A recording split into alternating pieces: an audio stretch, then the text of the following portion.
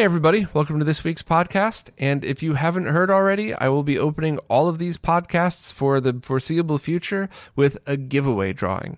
Everybody is welcome. It's worldwide. There's no purchase necessary. It's just anybody that wants to be part of this. Just subscribe to the channel so you get notified when these things happen and comment on any of these giveaway videos that I'm posting. And that's it. You're now eligible and it'll be drawn right now at the beginning of every podcast. I really wanted to do this to help kind of cheer everybody up in crazy times. And as well, I wanted to help promote some of the awesome people in the retro gaming scene. So this week, the first week of this, I teamed up with Ryan from Castlemania and Mike Chi. We'll be seeing a lot of them actually, as well as HD Retrovision to do a giveaway for the RGB to comp, as well as a set of really good quality HD Retrovision component video cables. And this specifically is for people that have something like a full RGB setup, but maybe you're going into the like say the OSSC, but you also have a consumer grade TV with component video inputs that you want to use. This is the perfect device. Just grab yourself a SCART cable to go into the RGB to comp RetroTink product, and then take good quality component video cables, which of course the HD Retrovisions are some of the best you can still get, and go from the output of that into your consumer grade TV, and voila, there you go. Also, pretty much any scenario in which you need classic game consoles converted from RGB to component should work perfect in this scenario as well. So every week I will be opening this. Every week I will be doing pretty much exactly what you're seeing me do right now. And please help spread the word, because I do want to get as many people involved in this as I can. I want to give away as much stuff as I can and help cheer people up until we're all out of lockdown. So I guess I'll just jump right in and do the drawing for this week. So I guess I'll just do this live on camera so everybody can see how I do it and know there's no trickery to it or anything. I got the main video here. Going to open that up, grab the URL. Go to a random YouTube comment picker. Drop in the URL, filter comments. I said just put giveaway in the comments. Filter duplicate users, which is, that's fair. You can't enter 100 times. It's going to take a minute, I guess, to scan all the comments. I'll probably speed this up in future weeks, but I really want to show, in real time how I do this so people know that it's all legit. So start raffle and pick random winner.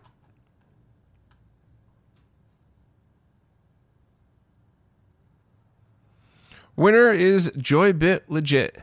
So Joybit Legit, I will contact you in the comments. You got to somehow get back to me directly on YouTube, or in a way where we could figure out that it's really you and not somebody with a similar name or something. But thank you very much for participating. Thanks for everybody in participating. And honestly, I hope to do a bunch of these, and I hope it puts a smile on people's faces, because, it's free stuff and I get to talk about products I love from people that I'm very lucky to be friends with. So congrats to Joybit Legit, and thank you once again to Mike Chi, to Steve and Nick from HD Retrovision, and to Ryan from Castlemania. First up is a post about the Dreamcast PSU, but more importantly, it was a general overview of power supplies and what to look out for, and I tried to be very careful in writing it, and it was mostly just objective, because for some reason people seemed to be really sensitive about this topic. I don't really get it. It's nerd stuff. It's ones and zeros. I don't know why there's so much emotion in it, but whatever. And I figured I'll do a quick rundown of the post if anybody just would rather listen than read it, but power supplies are way more complicated than they seem on the surface. There's a lot of stuff that goes into them, and I've been burned many times in the past in a different company that manufactured medical-grade computers, where just one tiny little thing changed and everything went haywire. So it's always been my recommendation to people to only use the original PSUs, and if they break, try to repair those before using replacements, because any replacement that's mass-marketed, how do you know if what's good and tested today is going to be the exact same on a different manufacturing run a year from now? So unless you continuously put them through pretty rigorous testing, it's kind of hard to tell. Whereas a power supply that's been out for 25 years might just need a new capacitor and it'll perform just as well as it always did. And some companies even overspec the PSUs for all the right reasons. So that's, the first and most important point. And also, when you have consoles that have full internal power supplies, so basically just a cable on the outside, not a wall wart or a power brick, that's doing two things. That's doing AC to DC and then DC to DC to whatever it needs inside the console. And whenever you have that scenario, you could have the most flawlessly built internal DC to DC power supply, but if you have a piece of junk wall wart or power brick on the outside, you'll ruin your console. And that statement has nothing to do with the Dream PSU, although it's related to it. That's just a safe general statement. If you use crappy external power supplies, I mean, it's terrible for your consoles, and it will absolutely ruin them eventually. It's why it's always so good to use approved, tested power supplies.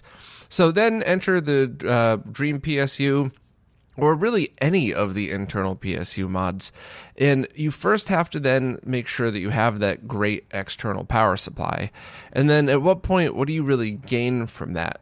I've heard a lot of people mention heat, but I think it's also very easy to forget that just because something's hot doesn't mean it's bad. It could be still well within temperature requirements of something.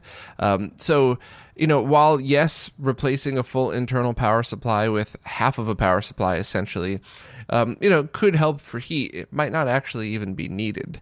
So, obviously there's been cases more recently like the PS3 that always kind of ran hot for its originals. So I understand how that could be confusing.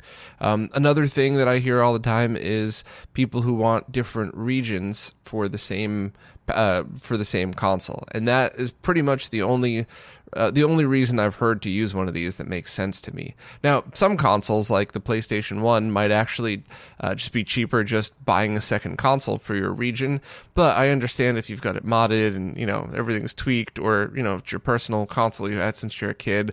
I do get it. I do get the other sides of that. So if that's the case and you need to replace your internal PSU, there's a few options out there. I still, in most cases, even if the power supply died, would recommend first people try recapping it and seeing if that brings it back to life. But if you're at a place where you're going to use an internal replacement power supply, you got to make sure that it's as good a quality as possible and test it under load. And that's what Voltar did with the Dream PSU. And what he found was that assuming you use a good external brick with it, the Dream PSU certainly won't harm your console at all. It's by no means unsafe. It just didn't perform as well as the original, assuming the original was in good condition. And this could, if at all, manifest in things like some video noise or some audio buzz. Certainly programs like the MD4EA software would see a difference with using a power supply like this, but it's totally safe. So if you ended up swapping this out because you thought it was an upgrade, it's okay. I wouldn't call it a mistake per se, but you don't have to worry about it. Just make sure you're using a really good power supply on the external side. I talked a lot with Voltar about this, and one of the suggestions that he said was Christoph, one of the developers of the DC Digital, actually created a very high quality adapter that works with the Pico PSU to integrate inside a Dreamcast. But I didn't include that in this post because how do you know you're getting a good quality Pico PSU?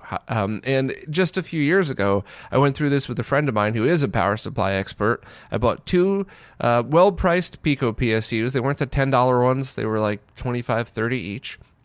Got them both, bought them from two different places, got them home, took really good pictures, and my friend told me, yeah, the one on the left, throw that in the garbage. It's junk. It's made with bad components. It's terrible. The other one is probably safe.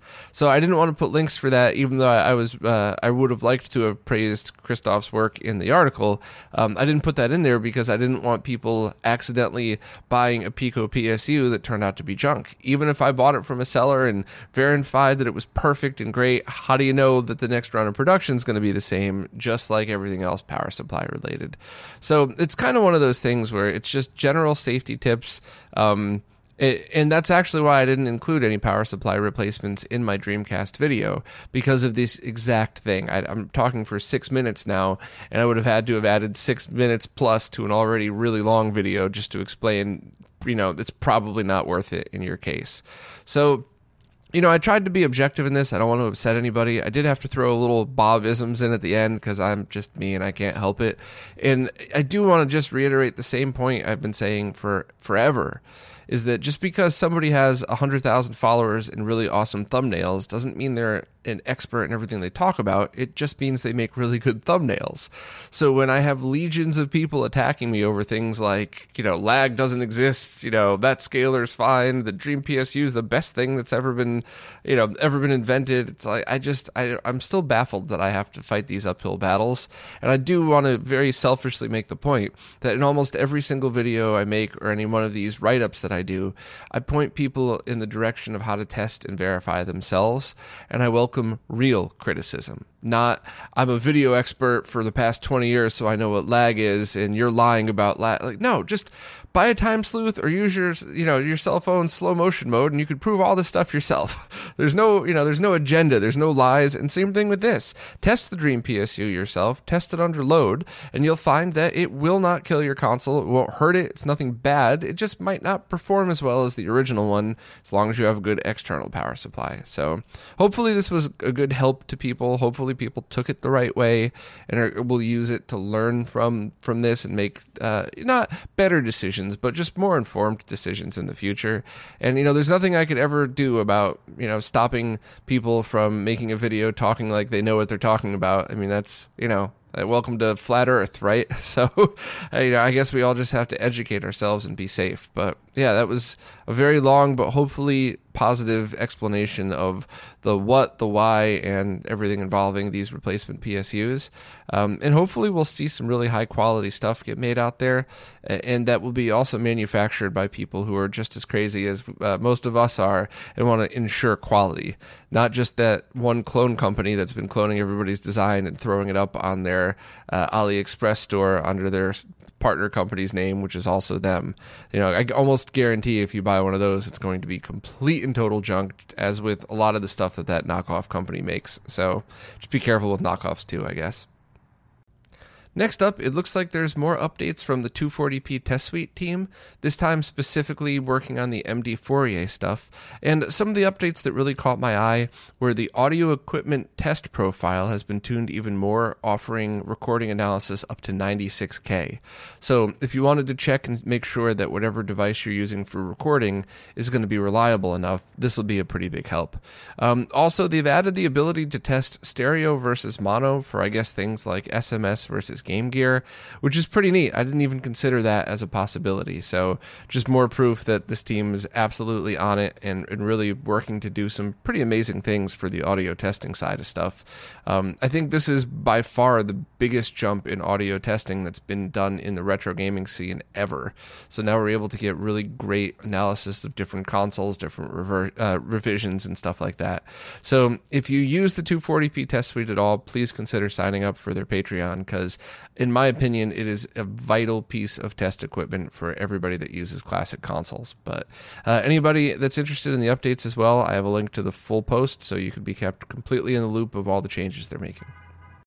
RetroBit has just announced both wireless and wired Dreamcast controllers to be released later this year, and it looks like they're trying to mess with the layout while keeping the same basic shape. So maybe give it a little more comfort, move the D-pad and make sure it's a higher quality one. Also add 6 buttons on the front for people who are into fighting games, and it really seems like they're trying to make this a good alternative that people would they're trying to make something that isn't going to just be a replacement controller. I think they're trying to make something that people might want to use instead of the original, which is always a huge undertaking. So the fact that they're putting this much effort into tweaking it is a pretty big deal.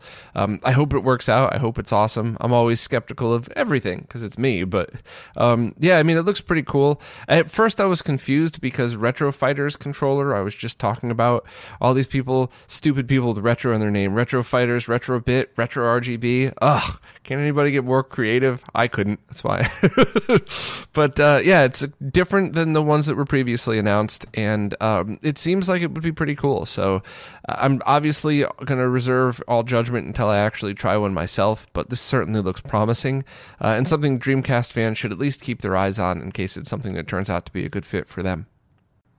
A new Atari Jaguar game called Dragon Keep was just released that's based on the Atari 2600 game Dragonfire, and it looks like kind of one of those simple but addictive and challenging games where you gotta dodge fire and collect treasures and, almost like a cross between a shooter and an adventure game. Very old school Atari style, and it looks pretty neat.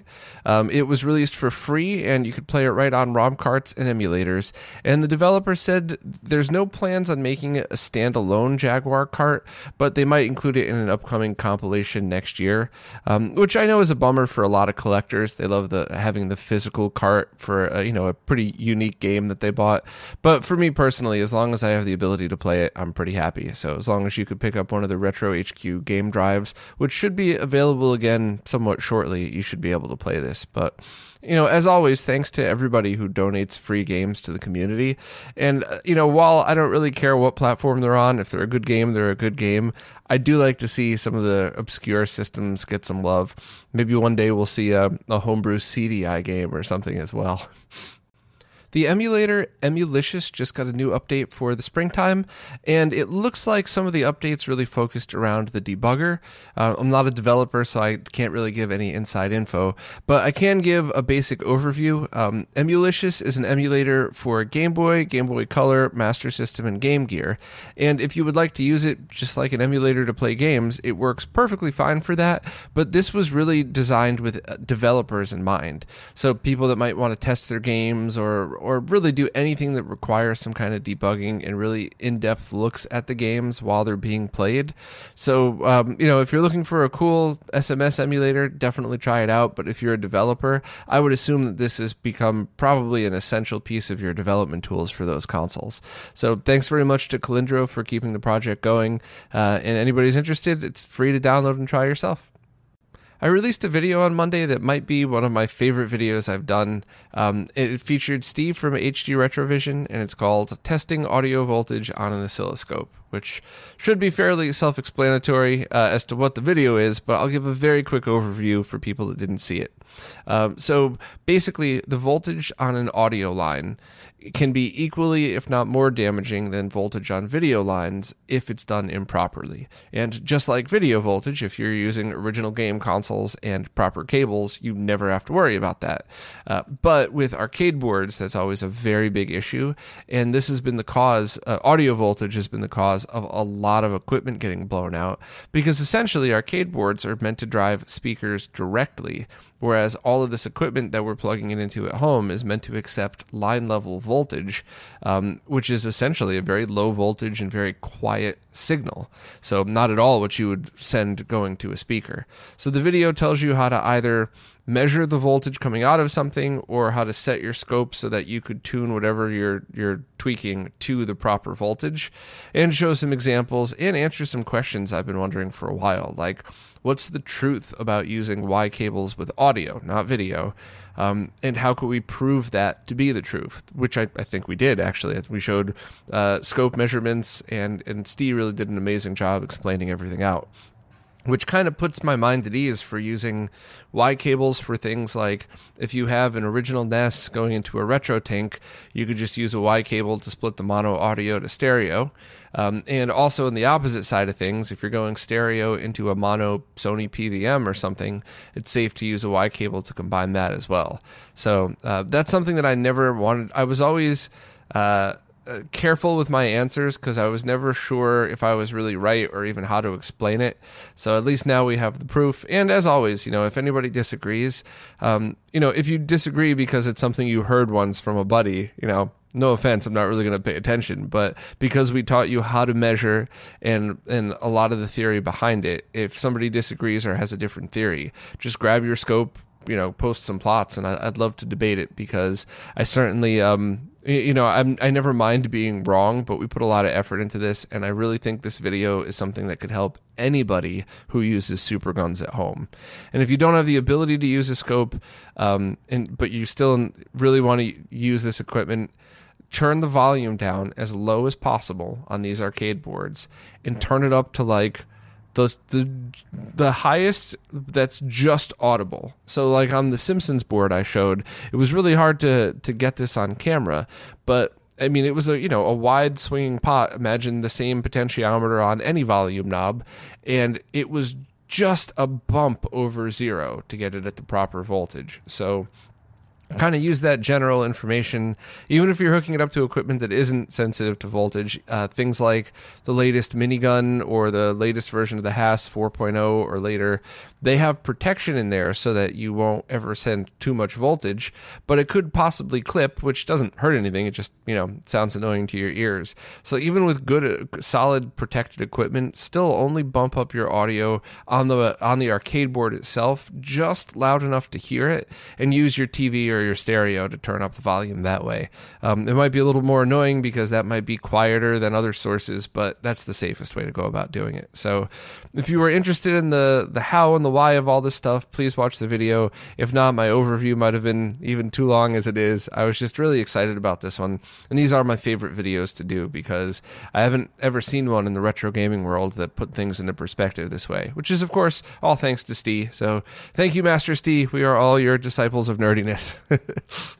Kevin Mellett has just started a contest for the best e-ink label art for Virtual Boy games.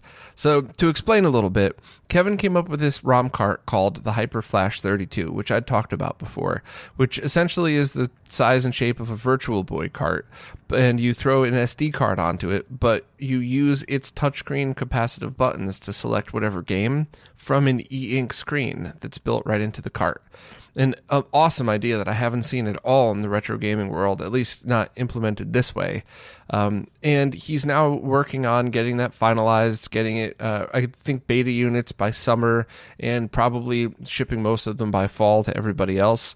And part of what he wanted to do was have some pretty cool label art so that after you load your Virtual Boy game, it's not just a menu, it loads and saves whatever label art for that game right on the cart, which is just such a unique and awesome touch.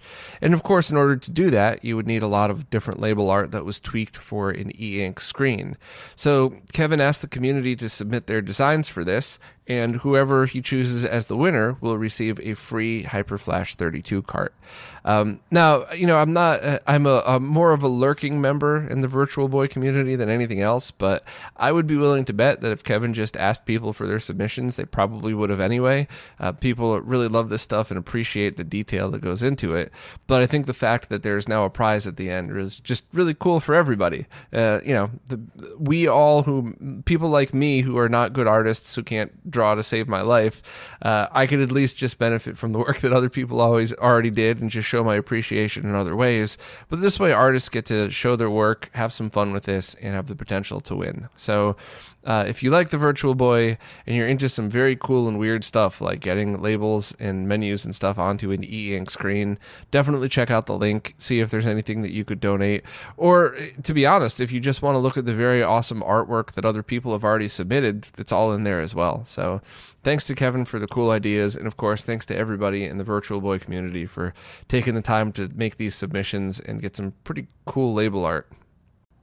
Modern Vintage Gamer just showed off a video of his beta test unit of the Polymega, and it was a pretty interesting video. I don't think it had changed too much since I saw it in person, and his unit looked like it was a used beta unit, not anything brand new. Vanessa wrote up a pretty good summary of the whole thing, so I honestly suggest reading both the post and watching the video, of course. And just because I was curious, I also did, I pulled some screen captures from the video so people could see the difference between the filters. So there's an RGB filter and a composite video filter, and to be honest, they look pretty neat. Now, if you watch Modern Vintage Gamer's video on YouTube, please remember that YouTube compression destroys the look of scan lines, and unless you watch it at the exact resolution it was shot and captured in, it could get all messed up. So if you think they're super ugly, or heck, even if you think they're really great, they might not look that way when you get them home, which isn't a shot at the Polymega. It's all scan lines on anything on YouTube, or most internet streaming services as well. And for anybody that doesn't really know what the Polymega is or may have misunderstood, it's a console, an emulation console, a software emulation-based console that had a little bit of drama when it was released, and then had a whole bunch of delays. And then some people speculated that it might not have even been real at all. And I asked the question, like, hey, that's some very valid points here. Is it real? And it was. I got to go down and check it out in person, and just try it out and lag test it myself. And at the time, it had about 3 frames of lag, which is standard for emulation consoles. It wasn't bad.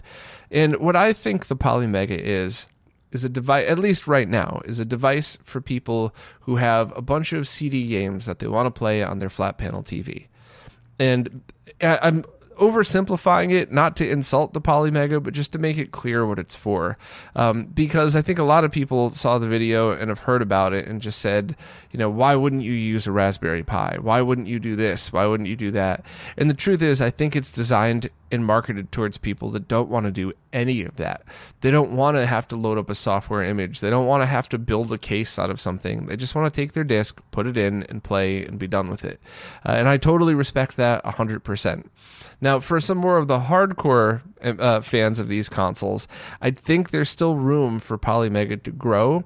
I just didn't see anything in this beta video yet. And the things that I would love to see is taking advantage of like the Super Nintendo widescreen patches, or rendering Mode 7 in HD, and especially for the Saturn, rendering those things in higher resolutions.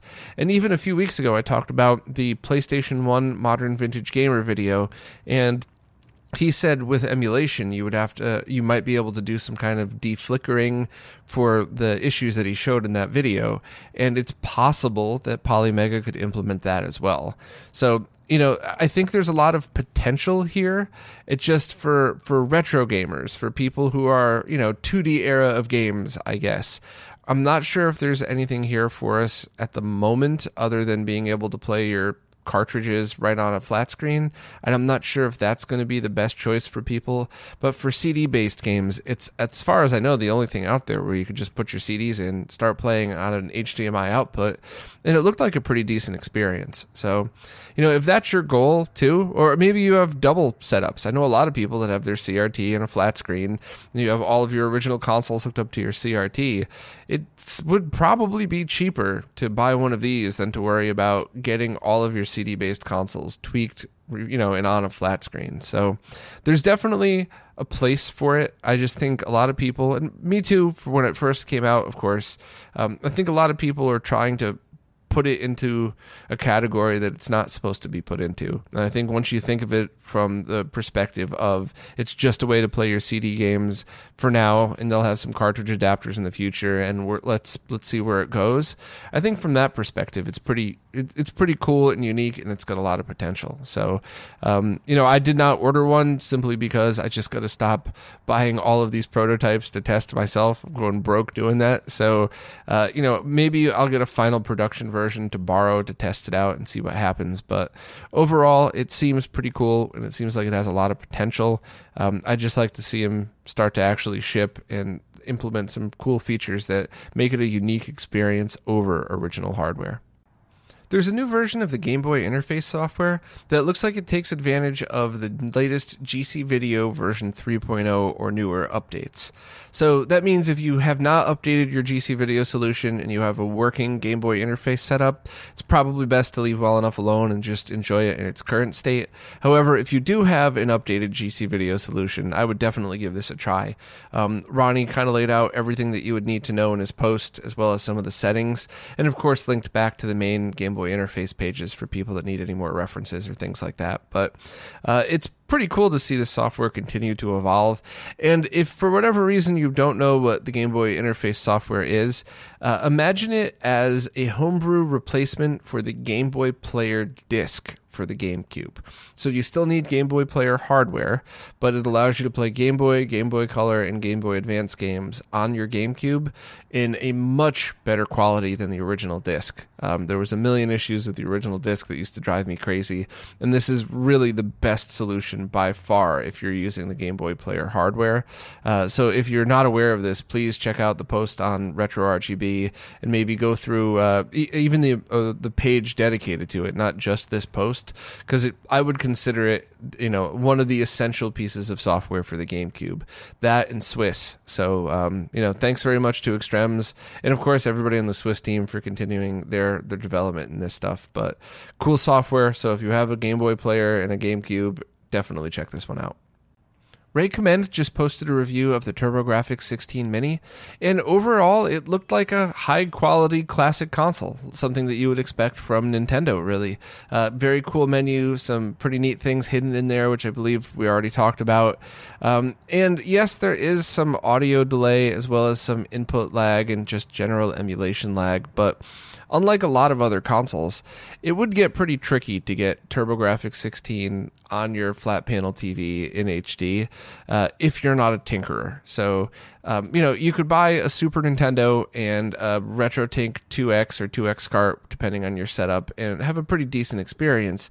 But if you did that with most TurboGrafx consoles, you'd still have jail bars, and some of like the Duo consoles always need recaps. And if you don't do the recap and it leaks out all over the board, you could ruin the console. So there's a lot more that goes into really having a safe and quality TurboGrafx or PC Engine experience than something like Genesis or Super Nintendo. So I think while I still would consider this an awesome and fun toy for collectors or casual gamers, it's still not a hardcore TurboGrafx fans gaming solution because of the lag and the minor inaccuracies in here. But I do love the classic consoles. I think people often misunderstand. I think people take my criticism of it for me saying I don't like it or I don't recommend it. And I do like and recommend almost all of these, even the PlayStation one for its aesthetics, I guess. I think you just need to have realistic expectations and know when to use the right tool for the right job, I guess. So if you want to, buckle down and get into some hardcore shmups, the classic consoles are not for you. But if you just want to have an experience where you're able to just play some games without any fiddling, this seems like a great solution. And once again, I do love the whole collectability of these things, the functioning miniature consoles. The only one thing that I would say is a pretty big complaint that Ray found, at least in his model, was that he couldn't get any other USB controllers to work, only the one that shipped with it. So I don't know what that means. Can you, is it a different protocol? Is it customized? Can you use this controller on a computer or on the Mister or something like that? So, that was kind of annoying, but, not Ray's fault. That's kind of obviously just part of the console itself. So I'd like to hear if other people ran into the same controller compatibility issue. But overall, it was a pretty cool review, and I definitely recommend it for anybody that was curious about it. Chipnetics Computing has just released a follow-up to their Sync Slayer called the Sync Slayer 2.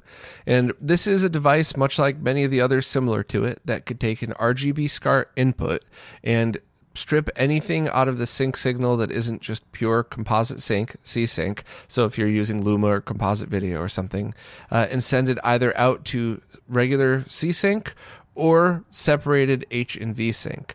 And this is good for people that need a D-sub style output with either just one or two syncs on the output side.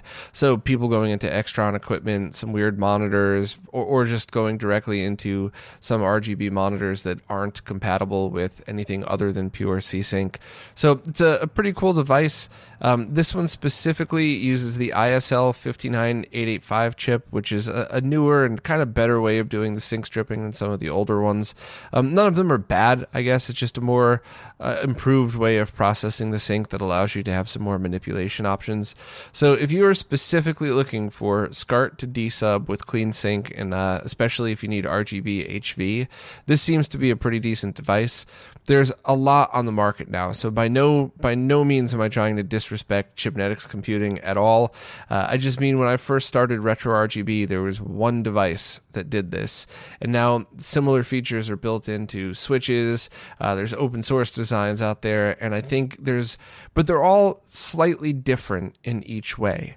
So I think this is a cool thing where it fills another niche where if you need a sync stripper nowadays, you don't have to buy the only one available and then kind of change all of your equipment to it. You could see what your setup is like and find the sync stripper to fit that setup, either for functionality or price or whatever else. One other cool feature is there is a breakout block that breaks out all of these signals as well. Now, it's not a dual output design, but if you'd rather have a breakout terminal instead of a D-sub, then this would be another pretty cool option as well. So once again, if you need a sync stripper, which in many cases you don't, it really has a lot to do with some of the equipment that you're using, I would just take a look at all of the options, and there's most likely one that fits your specific scenario pretty perfectly. Well, that's it for this week. As always, thank you so much to everybody who supports RetroRGB and everything that we do. Without your support, without watching these and retweeting and sharing and talking about this stuff, without all of you, none of this would ever be able to happen. And of course, and especially, thank you so much to everybody that supports on Floatplane or Patreon or pretty much in any way like that. I understand we're not all in a position to do that, so totally understand if you can't. Maybe help spread the word for everybody, though, as well. And definitely spread the word about the giveaway, because I want to see a lot of people jump into that. I think there's a lot of people out there that would really like to have some of this stuff, and maybe it would be a help, but they don't need it, so they're kind of holding off on it. The chance to win something like that's always extra cool, because it's not like it's just a fun little bonus thing. So please help spread the word and all of that stuff. And I am kind of slacking on the comments lately, because I didn't really think what having people comment to win would do to the YouTube stuff. So it's kind of hard for me to scroll through and reply to other people's comments. So I'm sorry if I'm not as attentive this week for people that comment in the weekly stuff, but I'll try to figure out a way around it. But anyway, thanks as always, and I'll see you next week.